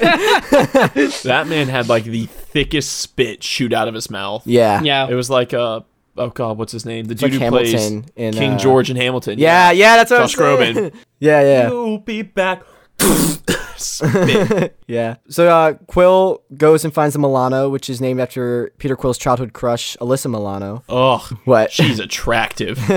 Yeah. So Quill also goes back for his Walkman. Gunn was like, yeah, we put the Pina Colada song on. And he was like, have you ever listened to that? Like, because that's a weird song, man. It's about like them having like wanting affairs, but like then they meet up with each other. Like, it is such a weird song, but it's so catchy. I also love how the song's called Escape. Yeah, I was going to say that. Yeah, I was like, that's where it fit in because it's called Escape, and they're literally escaping, you know? So, like, it makes perfect sense. Not necessarily the lyrics with it, but, you know. Pratt said he kind of got sick of that song because he heard it so much. Which I wonder if, like, I wonder if, like, the cast, like, got sick of the songs because they heard it so much. Yeah, they can't even stand, like, the, like, soundtrack or anything. Because I remember when I worked at Subway, they played Christmas music from, like, November 1st until Christmas, and I was just so sick of Christmas music by, like, beginning of September or December. Well, I worked at at Barnes & Noble, and the way the music works there is corporate's like, yeah, we want to sell this CD, so let's pump this music through. So I joined that job right at the end of Guardians 2's run. So I heard a lot of Awesome Mix Volume 2, but it wasn't too often. So I was like, yeah, this is nice. And then Greatest Showman came out. Oh, my. And that's all I heard. Is that why you hate weeks that? And months. No, I'm not even kidding you. We played 3 separate Greatest Showman albums. We did the one where all the artists covered it. We did the original album, and then there was like an a cappella album of it. Oh my gosh. All 3 albums, so it was 3 times as likely to come on, and they played for over a year. Oh my gosh. I didn't like the Greatest Showman, like plot-wise. I was like, it's okay, it has good music though, and now I despise the music, so I despise that movie. Wow. Well, sorry, that was just a side tangent. Sorry. Let's back to the tank. That was just me opening up. Sorry. We won't have you on if we ever do Greatest Showman. Pat just needed to escape himself, you know? He just had a little bit out. That's all it was. Yeah. All right. So they escape. They pina colada it. Behold. Yeah. We get Rocket making some bombs, and we come across Quill's mom's gift again. Apparently, I didn't even see this, but Groot's just messing around in the background, like playing with stuff on the walls. And Gamora still doesn't trust Quill here. They're still building that trust, not giving the coordinates to nowhere. Also, there's a line here that was like improved by Pratt and Gunn, the Jackson Pollock painting thing. She has no idea. If I had a black light, this place would look like a Jackson Pollock painting. Would a 9-year-old leaving Earth know who Jackson Pollock was? I mean, I knew who like Andy Warhol was whenever I was in like the 1st grade. I just don't know if you'd remember that for that reference, but it's a hilarious line. We don't know if his knowledge is limited to, like, he could still get, like, transmissions and stuff. I don't know. And they chose Jackson Pollock to send. Hey, man, to each their own. I don't know. Imagine like Earth is like, we can finally transmit to space. What are we going to send him? Jackson Pollock. Yeah. So we get to the scene of Yondu confronting the broker guy and doing the gibberish thing. Sean Gunn like literally could not keep it together, and like you see it a little bit. It's great. It's a great scene. Yeah, I love the line where he's like, "You got any more little things like this? I like to put them outside of my console whenever I'm flying." He goes, "I can't tell if you're joking." Yeah. So then the Guardians arrive at Nowhere, which is the severed head of the ancient celestial being, which is really cool. Yep. Groot gives a girl a flower, which I thought was nice. I feel like he's such a sweetheart. He's the heart of it, and it's so interesting because he's like, you have the least easiest way to like see into him because he has barely any dialogue and he's all CG, but like he's like the heart of the movie, which is just so peculiar. And that's kind of something I was going to touch upon like later, was that everyone in the Guardians of the Galaxy has lost something. Yeah. Except Groot. Like Groot just kind of exists. I mean, I think his planet was destroyed, but he's kind of the only one who's grounded. And because he's a tree. I don't know. I like human kind of grounded. God, that joke.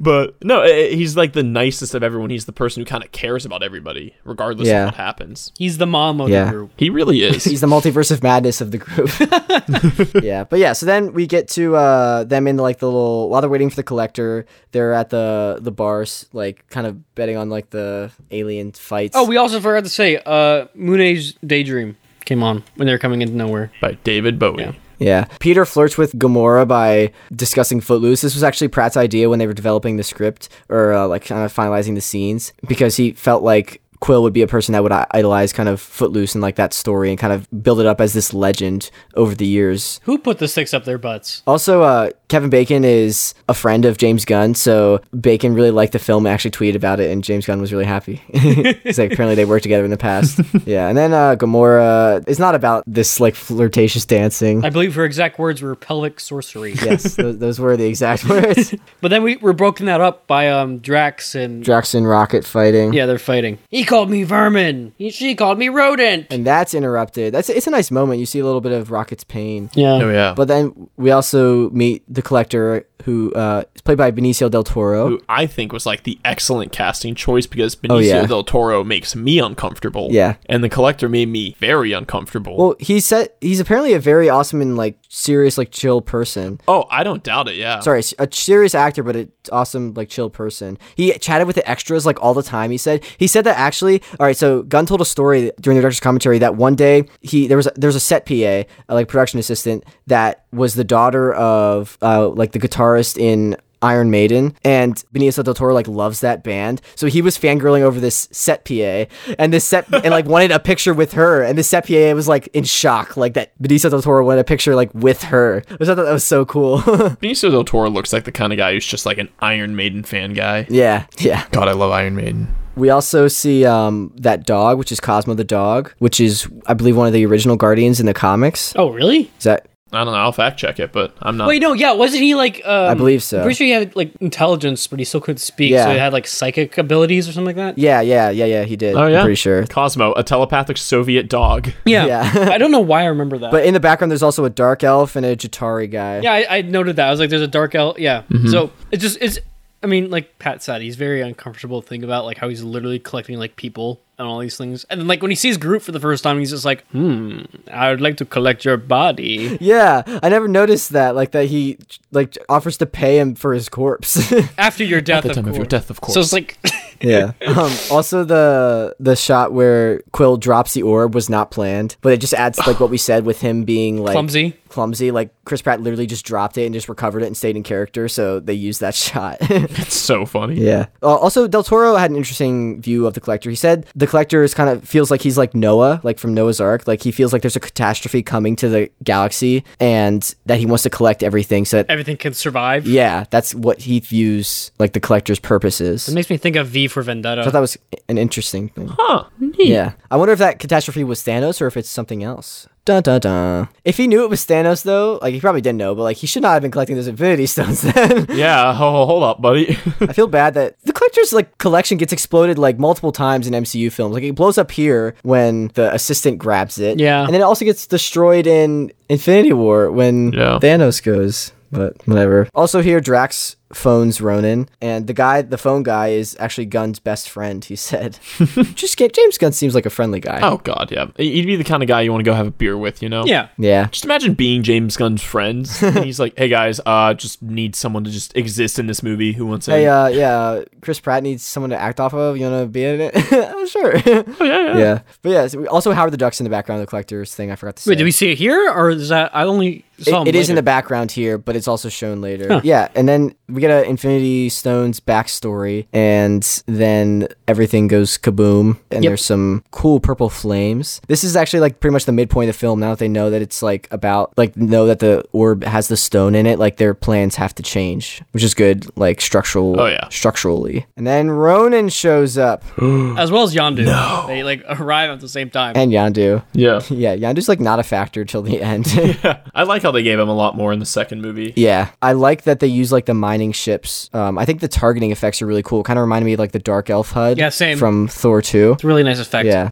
I feel like Drax did not live up to his name of Drax the Destroyer. He was more Drax the Destroyed by Ronan. Did we ever talk about him in this scene? Comic counterpart? We just said that he was green. Okay. In the comics. In the comics, he also, I think, is either Thanos' dad or granddad that actually makes Drax. Oh, I think you're right. Oh, really? Yeah. That sounds very familiar. I forget exactly what it was. They design him to kill Thanos. Yeah. So, like, his one goal is to kill Thanos in the comics, right? Right. Yeah. And in this one, like, he's like, Ronan's my enemy. And then, like, at the end, he's like, just kidding, it's Thanos. So it's like, his motives are still the same, but, like, his origin's definitely different. But I like how they changed it up like that. Well, makes him feel a little more human. Speaking of names, how did Ronan get the name Ronan the Accuser? Like, I feel like that's just like Ronan the Tattletale. Like, I feel like that's kind of a lame name. I've been playing Pokemon on stream recently, and I love how in like, those kind of games, everybody is named after their occupation. Yeah. Or just something about them. There's like Parasol Girl Emily. And it's like... what? Like, imagine being named after your occupation or something about you. Slim Jim Guy Dan. Podcaster Jake. Slim Jim Guy Dan. Likes to eat a lot, Jake. That's kind of like what we were talking about, like with like when you like refer to yourself like as your name, like, oh, come on, Banner. You should got paid up front or whatever. Come on, Podcaster Jake. And like, did he give himself that title and everyone else below him was just like, okay? Or was he like given it? Like, was he appointed I want to be Ronan the Accuser or something. I don't know. Ronan definitely seems like the kind of guy who would give himself a nickname. Yeah. You know what I mean? And just like, everyone's like, sure, man. Yeah. Because I feel like if you were choosing a name, you would not, I don't know, because I would not choose Jake the Accuser. Like, whatever. Let's stop talking about this. I mean, for him, I guess it kind of makes sense because he's very judgmental and his whole thing's about like judgment and like revenge. But still, like, yeah, let's just continue. Maybe they couldn't be Ronan the Revenger because the Revengers had to be in Thor Ragnarok. Yeah, exactly. So I do like, there was actually, you can see it in the, I believe the gag reel on Disney Plus, but they did like, they pulled a Pixar and they like fully rendered out bloopers. Like there's like some Rocket and Groot like fully completed CG bloopers. Like there's one where Groot is like crammed into the mining ship with Rocket and he wet willies Rocket. Oh, that's amazing. I'm just like, are you serious? There's also one where Rocket like couldn't get into the ship because he was too short that they like rendered. Yeah. Then Gamora's blown up pretty much. I really like, actually before we get there, sorry, I like how Quill flies a ship with another ship. Like that's really impressive. Yeah, dude. Oh yeah, that's awesome. He's like freaking literally being a parasite, but like also it was a crazy thing about like how technical you had to be, like either your hands there. Yeah, that's a lot of control. Holy moly. Yeah, like imagine playing a game based off of like one of those streaming services like Stadia. It's like people that like Stadia, build like games in Minecraft or something. Yeah, exactly. Yeah. Like, why would you do that? I don't know. But yeah, so anyways, back to Tank. Gamora's blown up. Ronan gets the orb, does the classic villain mistake of not actually checking if he killed Drax, but just dumps him into some yellow liquid. Spinal fluid. Yeah. Quill calls out to Yondu. There's a lot of controversy over this scene of him in space. Gunn said that like they consult with a bunch of scientists and basically like if in like some certain situations like he could have survived in space if he like expelled all the oxygen from his lungs. Also because you can kind of chalk it up to he's half human, half like that celestial like ego thing. So that might have helped him a little bit survive in space. Yeah. Plus, you can also make an argument because, yes, they technically did leave Nowhere, but they were still on the edge of it. And Nowhere does have a composed atmosphere. Right. So it could have been the equivalent of like being in like an upper atmosphere like environment like on Earth. Like still, it's going to freaking suck, but it's not going to be like the like space, you know what I mean? Yeah. Right, yeah. I just love whenever people try to like make science out of this kind of stuff, and I'm like, there is a talking raccoon in the movie. And the talking tree. Yeah. Yeah. He was outside in space for 2 seconds longer than what he technically would have if he survived. Oh no. See, that kind of brings me going back to Ant-Man and the Wasp. There's a bit where they acknowledge, I don't remember the exact science, they acknowledge kind of like a paradox or something that contradicts something. Like they acknowledge that, oh, we can't do this because of this, but then later in the movie they go ahead and do it anyways and just contradict their own statement, and it's like, wait a minute. Also, I think in Endgame they also like do some crazy science thing that like doesn't make sense, like the way when Tony figures out time travel, it's like an inverted like crazy shape, but like I think in real life you can't invert that shape or something like that. No, yeah, you and I saw Endgame together, and I saw it with my roommate freshman year with you guys, and he leaned over to me, he goes, you can't invert that shape. And you just left the theater. Just like, nope, I can't do this anymore. Movie sucks, I'm out. But yeah, so Groot Pulp Fiction's Drax and saves him. Batista was actually getting over a cold here. There was apparently like a cold that like went around the entire cast, so at some point they all had a cold but still acted their hearts out. And this is actually like Drax's like emotional core. He like gets really serious and talks about how like his rage like blinded him, kind of like enveloped him, and he's like apologizing, but I thought he did really, really well. I really like Rocket. You're making me beat up grass. That line was almost cut, but Gunn fought to keep it, and I'm so happy he did. Oh, it's great. I even love how like the grass like flies at the camera. Yeah, you see like a chunk of the dirt go at the camera. It's great. In 3D, apparently that was probably really cool. Oh yeah. Grass.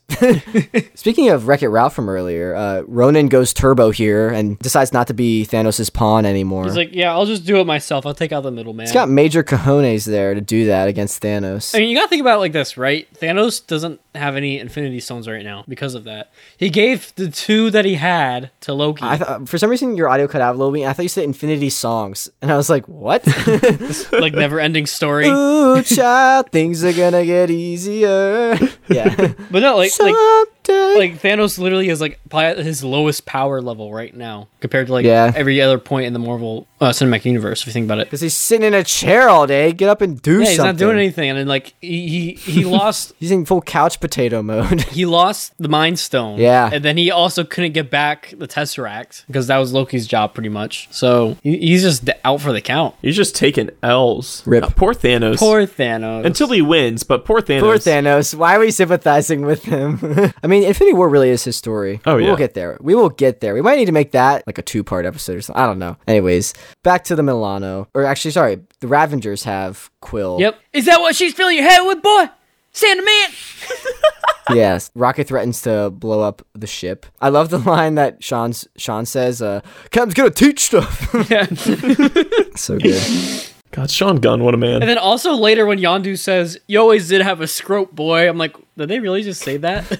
I didn't notice that until this watch. I was like, wait, what did he say? Did he really just say it? But we get back to the Milano with the whole team. I love how it's not like the typical cliche, like inspiring each other, but they're like bickering. It's just these character moments. Again, the team back together and like they're bickering, that relationship, showing them getting comfortable, like bantering off of each other. The whole like, we have time to work out the minutia of the plan or whatever. This scene is, I think, really done well. The scene was actually added after Joss Whedon read the script because they said it needed more humor and like more James Gunn. And actually Joss Whedon gave James Gunn his first job, so I thought that was kind of cool.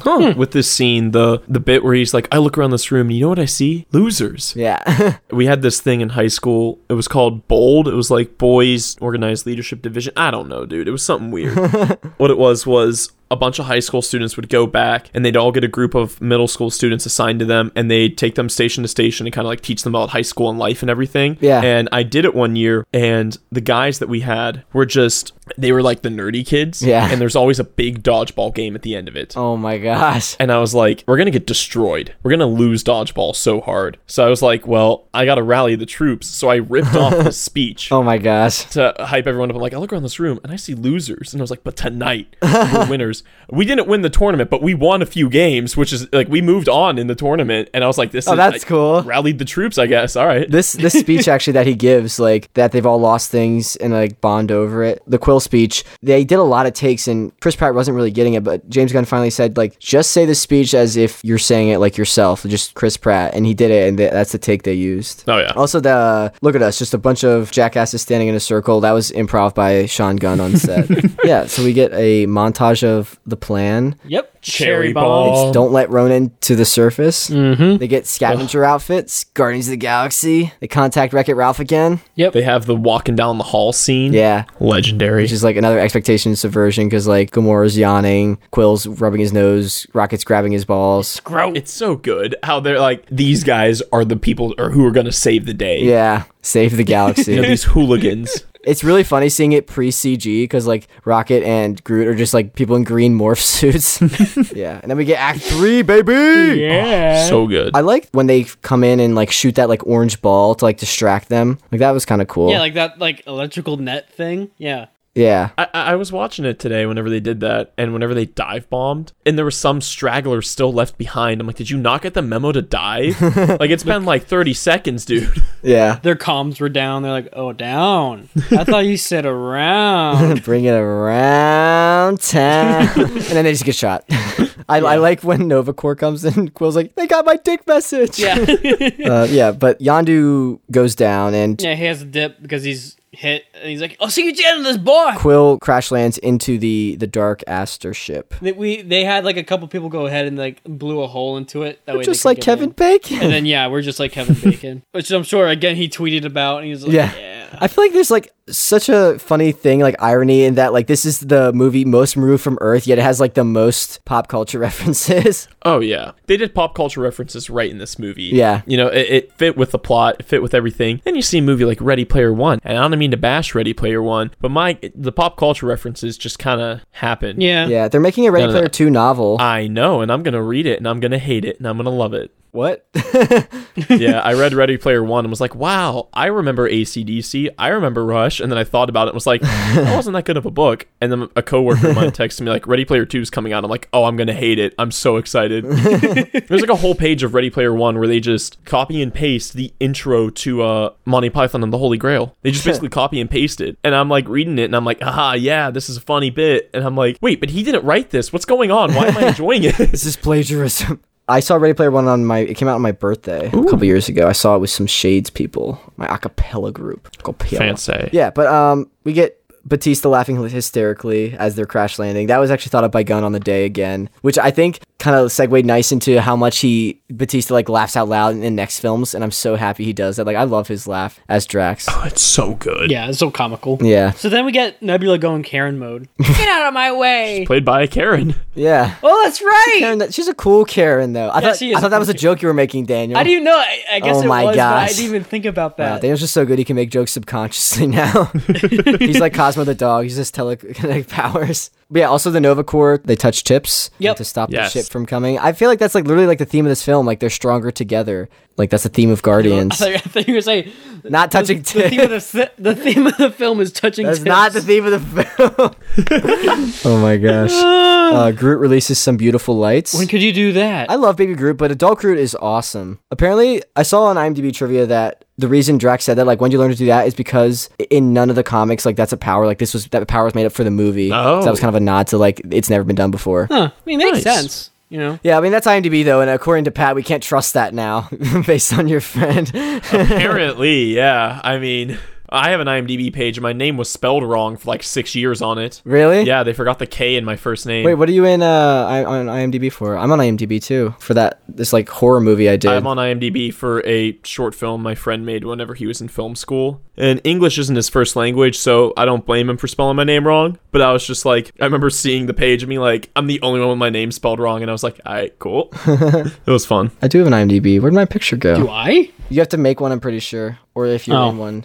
have someone never mind make it for you. Well, I would have only been in like your films, I guess. Yeah, I don't have any IMDb stuff for that. Yeah, one day, Daniel. All right, I love that, like that Drax undermines this moment though with the spores. Like he's like calling out his friends. He's like, "This green whore is now my friend." She's like, "Oh, will you please?" Then he bazookas Nebula, and then Nebula shows up out of nowhere, and he's like, "Nobody talks to my friends like that." And then, dude, Yondu's a beast. Oh my god. The music gets so mysterious, like the score, and then he opens up his jacket and the unsettling like bell thing goes off. Yeah, it takes down like 20 people. I just love how they don't show. They just keep teasing like he has this arrow and you don't really know what it does until it happens, and it's just this jaw-dropping moment. It's awesome. And then like we see Nebula healing, and that's kind of gross. Yeah. Yeah, Not a fan. It's like a giant cracking your knuckles, but it's like cracking your everything back in the place. Yeah. Also, we're kind of going all over the place, but that's just because this is like there's so much happening, and I feel like that's a testament to the editing that we can kind of understand what's happening and cutting back and forth between all these places. Like next, the Ronin ships start kamikazing, which is actually like pretty intense. And there's a quick shot where Barit from the beginning saves someone on the bridge. Oh, that was Barit. I just thought it was another pink person. Well, the two pink people in a few shots after that are John C. Reilly's family, wife and daughter. Yeah. But there's another one where it's Barit. Oh, okay. Yeah, and then Quill back on the ship runs into Baldy what do you say, Krieg guy? Baldy McCree? Yep. Baldy McCree, something like that. Name's McCree. Yeah, and he's recognized as Star-Lord, so that's some character growth. Good stuff. That's a great bit. Good payoff. Finger to the throat means death. That skirmish is really cool, with Groot taking down like 20 guys. I love how the music just cuts out. Dude, yeah, he went freaking off. I love how whenever he does that, Quill just kind of looks at Drax, and Drax just smiles and nods. Yeah. And then Groot just looks back and he just smiles. It's like, look guys, I did it. So Ronan blasts the Nova Corps people that are touching tips, and the ship breaks through. No touching tips allowed. Rocket says the city's been evacuated, but at the end, there's still people. At the end, they're like everyone's witnessing like that dance battle. So like, yeah, I noticed that too. It was like, yep, everyone's out. Don't worry, and then everyone's there watching it happen. Yeah, I don't know. There could have been people who like stayed behind, because you can't really confirm if everybody's gone unless you do like some kind of like tracker, like everybody has like implants. Cosmo the dog would have been able to tell. That's true. Wait, who? That's why Cosmo's not in. He's too OP. The dog, Pat. The. Oh yeah. Oh yeah. Sorry.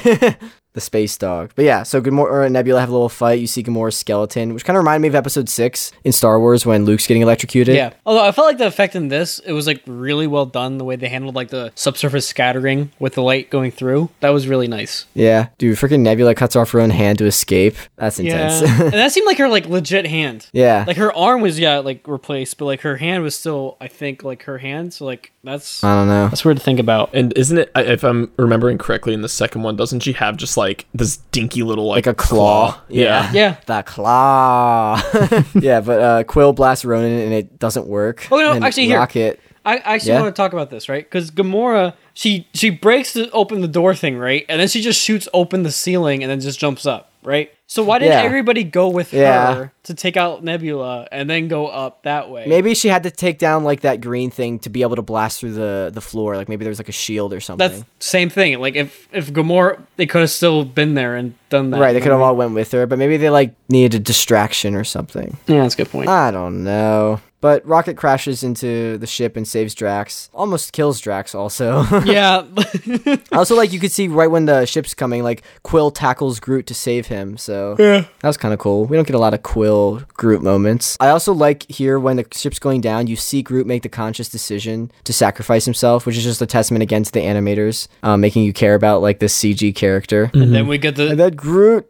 Oh man, the we are. I almost cried. I remember like whenever that came out, I was hanging out with some of my neighbors, and one of them was like, "When you said we are Groot, that was the stupidest thing that's ever happened." And I ripped the kid a new one. Oh my gosh! I got steamed at him. Yeah, he was. I say kid. I make it sound like I was like 16 and he was like 9. It was the 9-year-old you're stealing from. I was like 16. He was like, I don't know, 14. He's not that far behind me. Yeah, I got a little angry.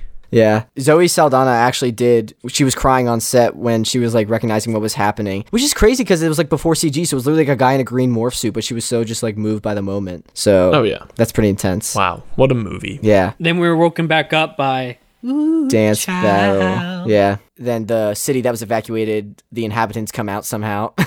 Also, Gunn suggested something. So, when Rocket charges at Ronan, like when he comes out? Yeah. Gunn said that this is up for debate. Like, people can think either way. But, like, was Rocket running at... I mean, I feel like it's this one. I feel like Rocket was running at him to get vengeance for Groot, but he also said that he feels like Rocket intentionally ran over there to get blasted by the bomb part so he could make a bomb, or for the distraction. I feel like it was more for Groot, honestly. That's what I'm saying. But it could have been both, like, Yeah. The reason I say that especially is because when you're doing animating, right, the one thing that you need to also keep in mind is thinking moments, right? Yeah. It's very easy to go from moment to moment. Like, if you're like, okay, my character's going to be fighting this scene, and then they're going to be walking over here. Then hopscotching. But it's very hard hard to pause and have your characters like have them animated and consciously like show that they're thinking about something, right? Yeah. What you see here is that once Rocket gets blasted over to like the parts, right? Then he like thinks. He stops. And he observes. And he's like, oh, this is good. Yeah, and he's like, I can do this. Yeah. And then he starts doing this stuff. So that's why I say that. Gotcha. I do like how Ronan gives him the title, The Guardians of the Galaxy. But then he freaking starts monologuing. Yeah. You got me monologuing. And then he says like something like, Ishima. Yeah. And then Quill starts the dance battle. Yeah. I can't believe this works. In the behind the scenes, though, Ronan starts dancing back in like a blooper reel thing. Oh, yeah, I remember seeing that. That's such a funny clip. And then he passes it to Gamora, and Gamora starts dancing, and then everyone, and like all the extras start dancing too. It like turns out this giant dance off, I guess, is pretty cool. Kind of like a dance mob thing. Yeah. Oh, that's great. Dance off, bro. You're on. But also, apparently Pratt pointing towards Gamora, be like, Gamora. Subtle, take it back. That was like improv. Like more like Zoe Saldana was not ready for that. It's good that like they were like all remained in character. Yeah. Like it all fits still. Yeah. And then they win by holding hands. Power of friendship. Don't oversimplify the greatest scene in the movie. No, I'm just kidding. I know, but I do love that like Quill accepts taking his mother's hand by taking Gamora's hand. Like I really like that. And like when it transitions from like that space background back to like the purple of the like the purple flames of the Infinity Stone, like that transition was really cool. Oh, it's clean as hell. Yeah. It's great. Family and love. I also love how when they do start holding hands and then like shaky cam all throughout, but then as it transitions, it becomes into like a more steady just pan. Like, oh my god. Yeah, when they gain control of it and they lower their heads, it's just like, oh gosh. Have you seen how it should have ended with Ronan also grabs onto them and he's like, what are you doing? Let go. He's like, no way, dude. I love it like whenever they finally all hold hands and they just like look at Ronan and the score comes back into the main theme. Yeah. And then he just goes, you're mortal. How? And then the best line in the movie where he goes, you said it yourself, bitch. We're the Guardians of the Galaxy. And then he just, what a movie. I live for that. When I ever feel down, I just watch that scene again and I'm like, yeah.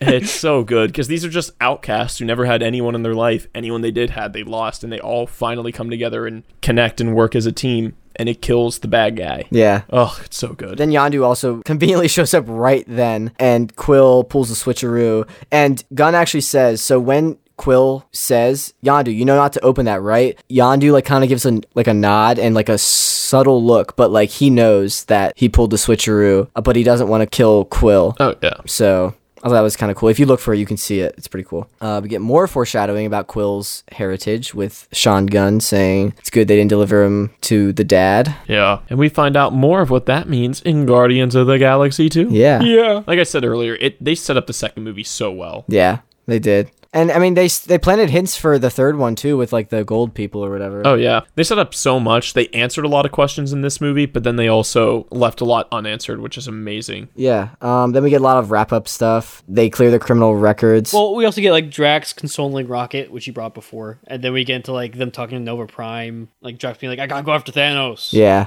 Apparently, when they were walking out to the ship, that was a horrible day on set because they were in the middle of London on like a rooftop. It was a Sunday, and there were like church bells ringing like every 15 minutes. And the sun kept going in and out of clouds. So, like it was horrible to get this like final thing. And then we get Quill opening up his package from his mom. He's more closure now. She recorded that voiceover of like her reading the letter in her voice, like in the back of a car with James Gunn. Really? Apparently.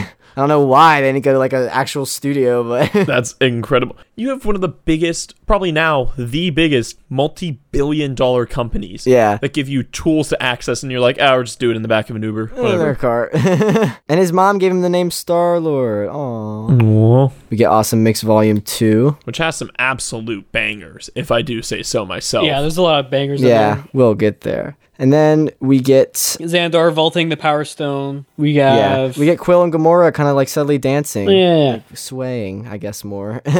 We get Infant Groot again. Yes. That was designed after the production actually wrapped. I wanted to ask you guys about this, right? Okay. There's like a billion sticks there, right? Do you think all those sticks turned into like little Well, maybe because they didn't like nourish it. I was wondering that too. Like maybe if he planted all of them, they may have. But also, I think Gunn did confirm. He said that, you know, when like Groot's like prepping like in the montage to get ready and like he like spikes out all of his like sticks and then like he plucks like a leaf, that's like a seedling, and he said that those seedlings are what create the new Groot. So I think it had to have had a seedling on it okay, for it to work. So I was like, could the Guardians of the Galaxy just make an army of Groots. We are Just imagine in Endgame, Captain America's just like Avengers, and you see like the wizards, the Wakandans, all the great people, and then you just see Groot. Do you think Groot's name is Tree because Thor speaks Groot and calls him Tree? Huh. What does he call Rocket? Rabbit. Yeah, he's just. I think it's one of those things, right? Like he thinks he's identifying it as something, but then he just does it. Maybe. Like he's trying to mimic Stark in a way. Also, apparently, like Baby Groot wasn't really supposed to be in Guardians 2, but the fans loved him so much that they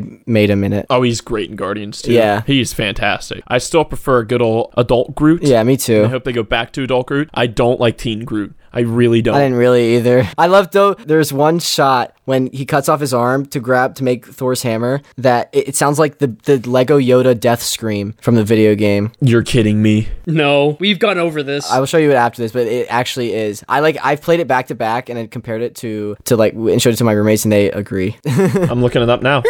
All right. While you're doing that, so we get the post credits again. We get Howard the Duck, Cosmo the dog again. Yep. He's also in Endgame. Howard the Duck's voiced by Seth Green. Really? Yeah. I did not know that's Seth Green. That's awesome. Also, Gunn thanked a ton of people during the credits, which was nice. He asked, "Do I keep talking now after this part?" Seth Green, also in another Gunn movie. Oh yeah. He was in Scooby-Doo 2. Oh, what was he in Scooby-Doo 2? He was the character Patrick. It was like the apprentice and the main villain. I don't really remember Scooby-Doo 2. I just remember Seth Green's in it. Yeah. But I have a couple of last minute things. So Gunn shouted out people of the future watching this director's commentary, which technically was us, but he said, "Hello and hope you enjoyed listening on your brain devices." I was like, what a guy. What a king. Also, at the very end of the credits, there was a message that said no raccoons or tree creatures were harmed during the making of this film. Oh, that's awesome. Yeah. But what about actual trees, though? Shoot. I feel like with all the construction, there were probably a lot of trees. There's definitely a lot of metal that was hurt in the process. I mean, they had to freaking buy a bunch of it, forge it, and then resell it. Like that's not treating your metal nicely. Yeah. Exactly. What jerks. Also, real quick, I did listen to the Groot cutting his arm off. It does sound like a pitched up Lego Star Wars Death Yoda sound. Yeah. The more you know. Bum, bum, bum, bum. I feel like this film can be boiled down to this shouldn't have worked, but it did really well. Like, very well. Yeah, honestly, you're kind of right. I feel like this broke the Marvel mold for the better. Like, I feel like Marvel was kind of definitely settling. I mean, not with Cap 2, but the couple films before that was kind of settling. And I feel like Cap 2 and this really helped Marvel get ahead again. Oh, absolutely. I feel like this kind of, because one thing I was talking about with my friends, like at the time of the movie coming out, is we used to watch this one YouTube channel, pretty much it. They're still active now, but it's changed drastically about their content. Yeah. And one thing they always made a joke about was how so many films coming out were dark and gritty. You know, like Man of Steel is just so unsaturated and everything. Well, like Marvel films aren't necessarily dark and gritty, but like the kind of the theme and tone of the films are. Like Thor, the Dark World, quite literally as dark in the title, but like Guardians of the Galaxy was a great change of pace. I agree. Which is now why I think people are so excited for the Batman coming out, because that's going back to the dark and gritty formula. Right. Now it's felt so bright, light, and right now. I do have a couple last minute trivia things that I did research on. So apparently James Gunn gave out Play-Doh on set when someone did, like, cast or crew did a phenomenal job. He said that he loves the smell of a newly opened Play-Doh container because it brings you back to your childhood and like encourages you to be like creative like those days. And he gave out approximately 40 containers. Jeez. My God. Also, Dave Bautista gave Zoe Saldana and Chris Pratt custom WWE championship belts. And then James Gunn gave Bautista a vintage lunchbox because apparently Dave Bautista collects them. Yeah. For Guardians 2, they had a "Do You Know Your Guardian" thing on Jimmy Kimmel or something, and it was who collects vintage lunchboxes, and it was Bautista. Yeah. Also, so Gamora is obviously like known for like not dancing, but Zoe Saldana is a professionally trained like ballet dancer. Really? That's hilarious. And finally, my last fact, in Dutch, Groot means big, so he's saying I am big. Nice. That's what I had for Guardians of the Galaxy. Did anyone else have any other last minute thoughts on Guardians? I like space. Yeah, space is cool. Space. We stand space. I can't wait for Guardians 3. Wahoo. Yeah, Guardians 3 is going to be good. I'm so excited for that. All right, but I do want to do some patron shout outs really quick. Yeah. So cue the Star Wars music.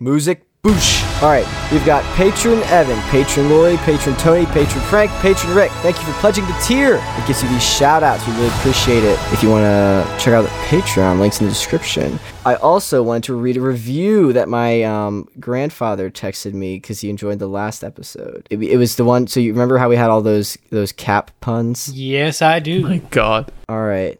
So this is the review he said. I said, I just listened to your captivating Captain America podcast and I felt I needed to capitalize on the opportunity for feedback. I believe it was the capstone podcast to date. It was so good, my capillaries were filled to capacity. Grandma had to give me an aspirin capsule with a cappuccino chaser to calm me down. Great job. Love you, Pat. So thank you, Pat. Hope your capillaries are doing okay. Huge shout out to your grandfather for doing that. Oh my God, that was incredible. Yeah. So leave us a review and we'll like you. All right. Finally, please follow our social medias. We don't plug that too often. For Instagram, it's whatever we want pod, and Twitter, it's what we want _pod. Links in the description, everything. And finally, Pat. Hi. What would you like to plug? I would like to plug my Twitch channel, Rad Catholic Dad. Come on by. I play video games right now. I'm doing a Nuzlocke run of Pokemon Sapphire. It's pretty fun. I also have a YouTube channel called Part Trick. I don't know if it comes up whenever you search it, but we'll see if it comes up. I have some great videos down the line that I'm excited for. Some great projects coming out. So yeah, I hope you guys can stay in touch with me through there. Yeah, I highly recommend you check your stuff out. Links will be in the description, everything. Pat worked with Daniel and I a lot on the Blue Butter Bagel stuff. If you haven't checked that out, it's pretty funny. He's a funny guy, so definitely show him the love and support. Really appreciate it. Oh, well, thank you. Yeah. Also. I'm flattered. Also. Yes. I'm going to plug myself. Yes. Oh, Daniel. Yeah. All right. Because I also just started my own personal Patreon and YouTube up again for my own art stuff. Patreon would be Patreon at Daniel Cardona Art. I'm also on social media as well, so feel free to go check that out. Yeah, definitely. Everyone's doing some creative stuff. If you're bored because you can't go outside comfortably, then check it out. Why not, Nice. All right. Anything else anyone wanted to talk about today for this episode?